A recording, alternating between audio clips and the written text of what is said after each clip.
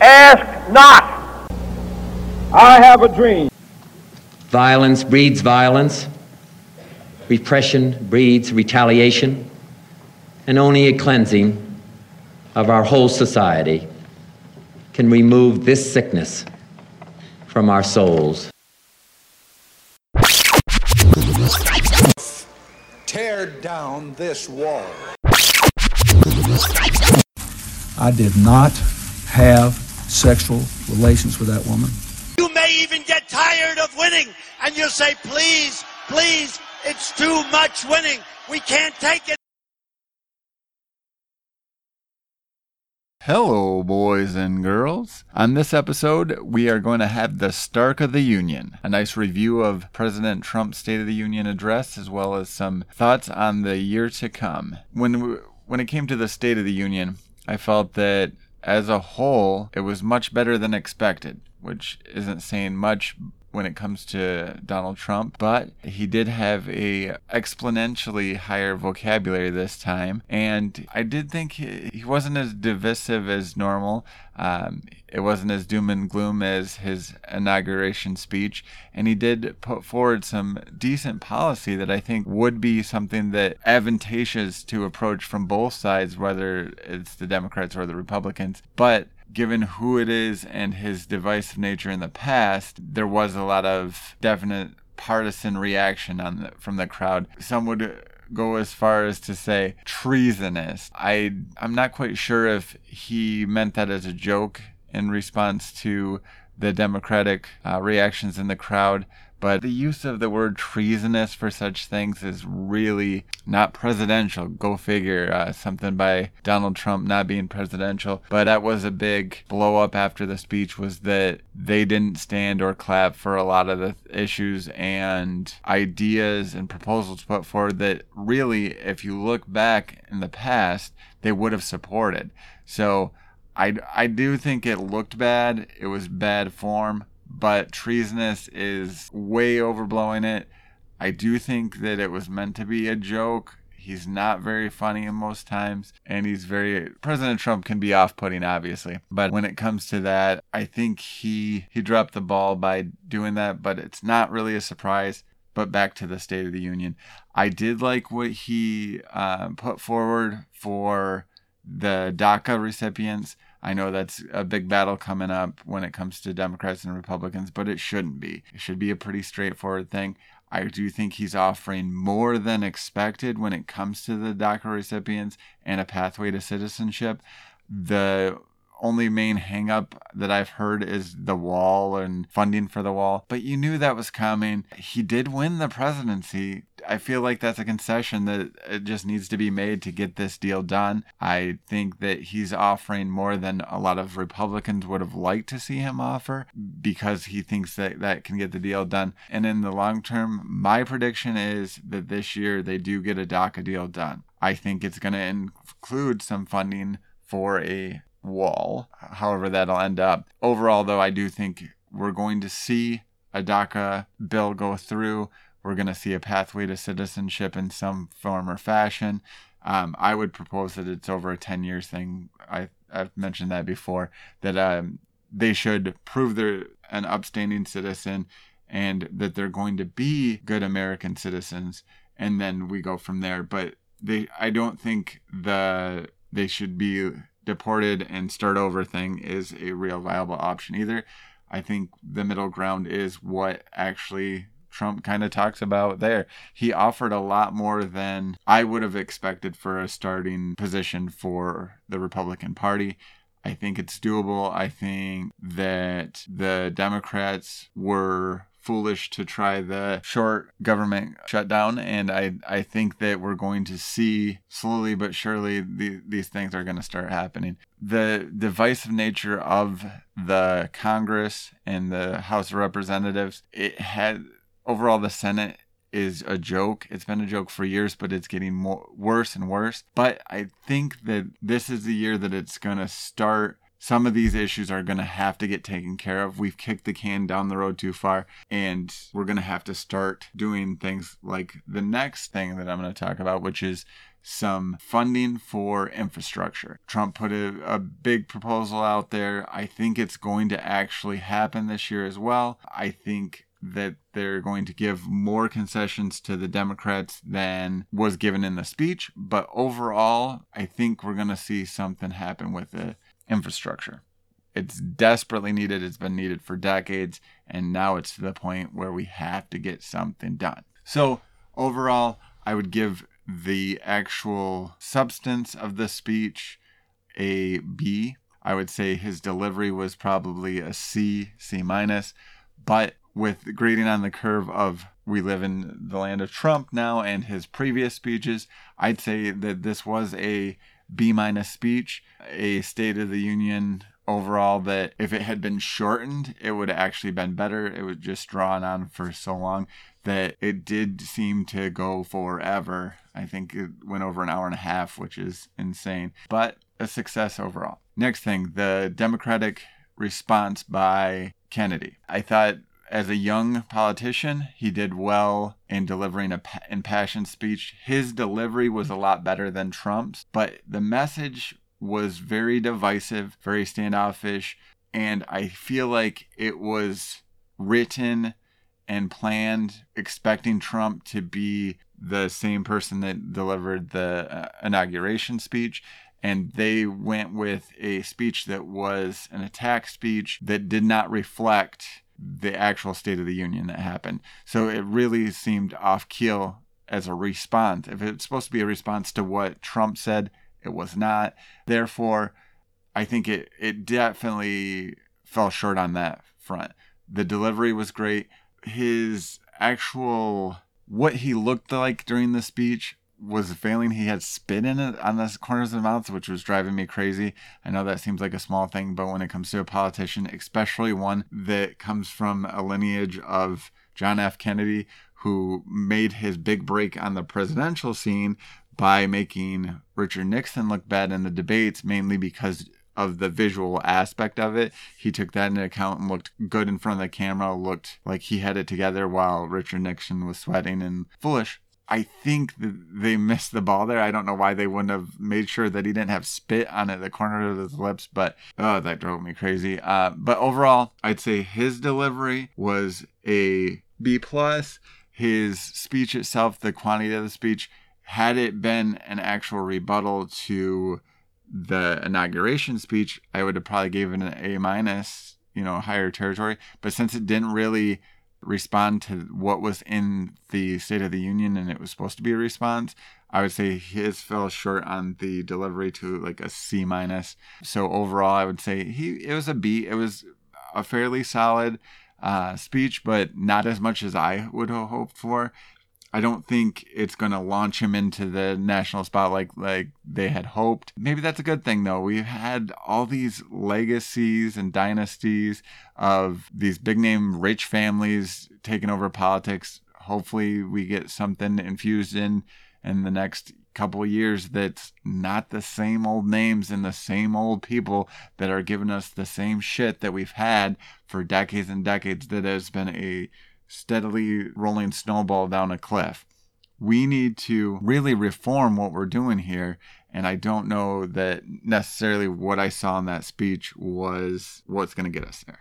Okay, on to the next thing, the memo gate. I'm sure a lot of you have heard about the Republican memo that was released that was the response to the FISA warrant for Carter Page in the Trump investigation, which some of Trump's supporters would like to say that all of the investigation stems back to this Steele dossier, which was a hit piece on Trump that had a mixed result of fake information and true information that was funded first by a Republican supporter in the primaries and then Fusion GPS, the people that were behind the Steele dossier, had support from the Hillary Clinton party. Overall, I've read the memo.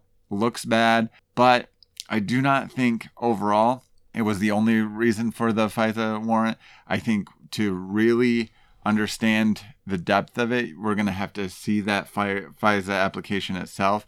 That's something that Trump could release. He hasn't yet. There was a footnote in the memo that shows that there was more information, but it doesn't look good. I do think that Hillary Clinton has ties to a lot of shady politics. She has before, but does this erase the reason for the Russian investigation? I don't think so.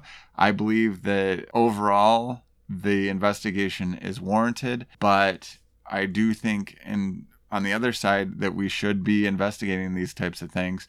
I think that we need to drive this kind of stuff out of politics as much as we can. We need to know the truth about stuff. Is there stuff that shouldn't be made available to the public while it's happening? Yes, I 100% think so. I think there's stuff that we need to keep classified, at least at the time.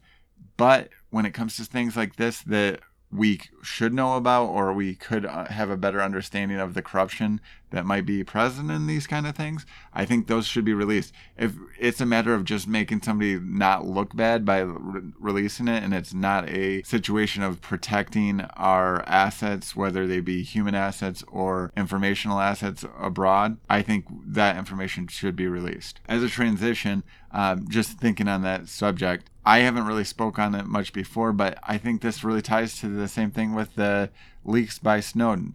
I believe that, if anything, Snowden shouldn't have any charges against him. I know I've talked about that with friends before, but when it comes to releasing information to the American public that has a understandable interest to the American public to where they should know, I think that's a great thing. I think, if anything, Snowden would be an American hero. He let us know something important, that we were being spied on by the NSA, that they keep track of our information, that they have this huge database that may not be completely mined all the time, but they have it. And people should at least know about that situation. There's other recording devices that are ways of keeping track of the American public that we don't understand or know about. But when stuff like that comes out, I don't think it's a bad thing for us to understand the complex nature of what is being recorded and what's being kept by the American government. Now, a few predictions of my own for the year to come. I spoke about DACA. I do think a deal's going to get done there. I think we're going to see a crazy mixed up election when it comes to the midterms in the Senate and House. I hope that a lot of the incumbents that have been there for a long time get the boot, whether they're Democrat or Republican. I don't really like a lot of the incumbents that are just the dogma politicians that just grind down the gears and mess everything up. That being said, I think the way the Democrats are setting up right now, by going further left than they were before and getting far off on the issues, is going to end up hurting them when it comes to this election. If they ran smart elections, this should be a huge landslide election. Trump has set himself up to be the bad guy.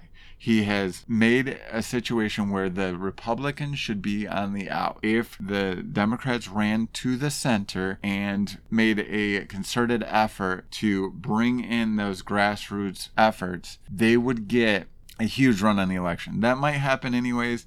I don't see it happen as much as they expect. I think they're still in the Hillary syndrome, where they're taking it for granted that they're going to get these wins, instead of actually putting in the effort and making it happen and putting forth real, wholesome candidates.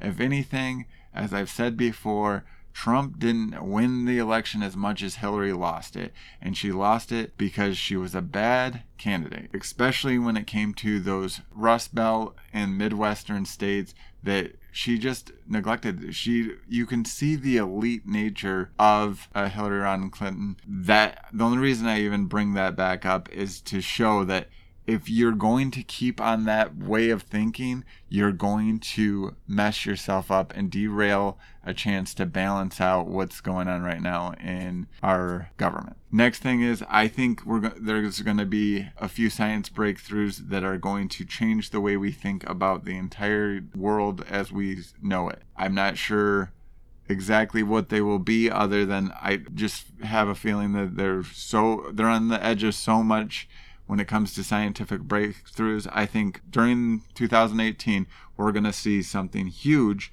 that completely makes us rethink how we look at our existence.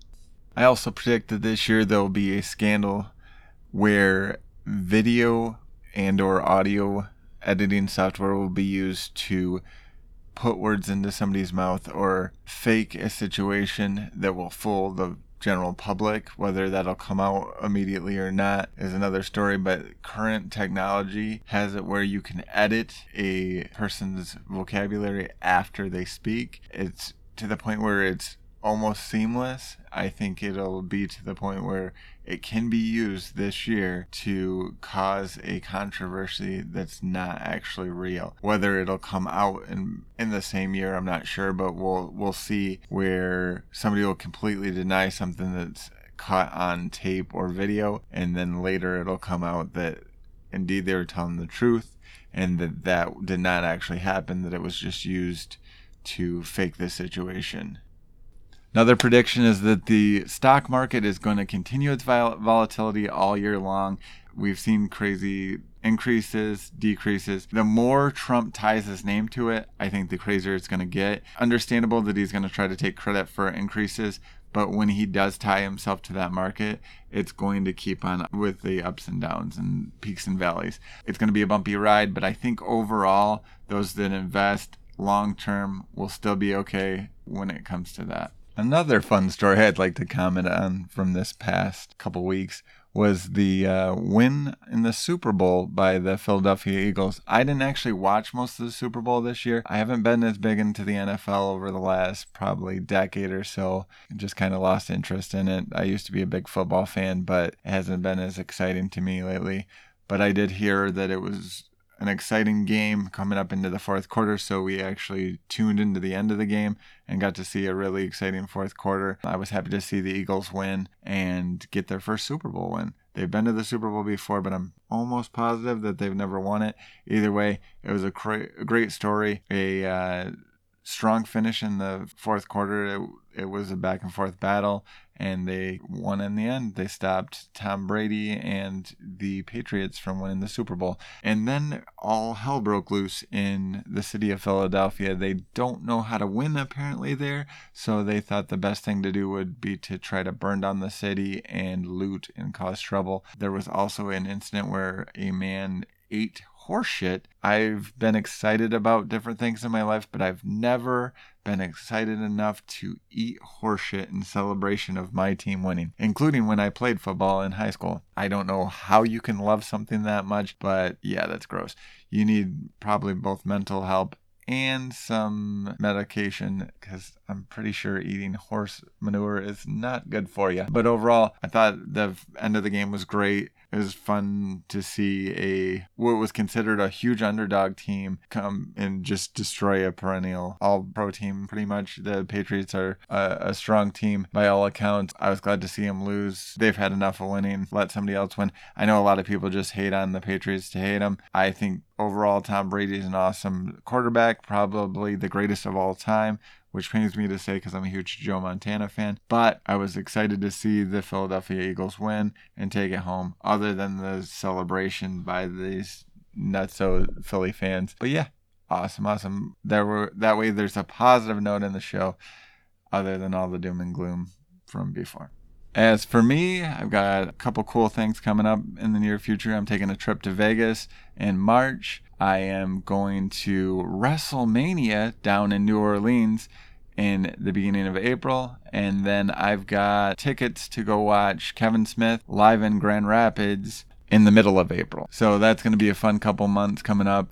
Remember, we got a feedback option. You can give me an email at thestarkcontrast@aol.com.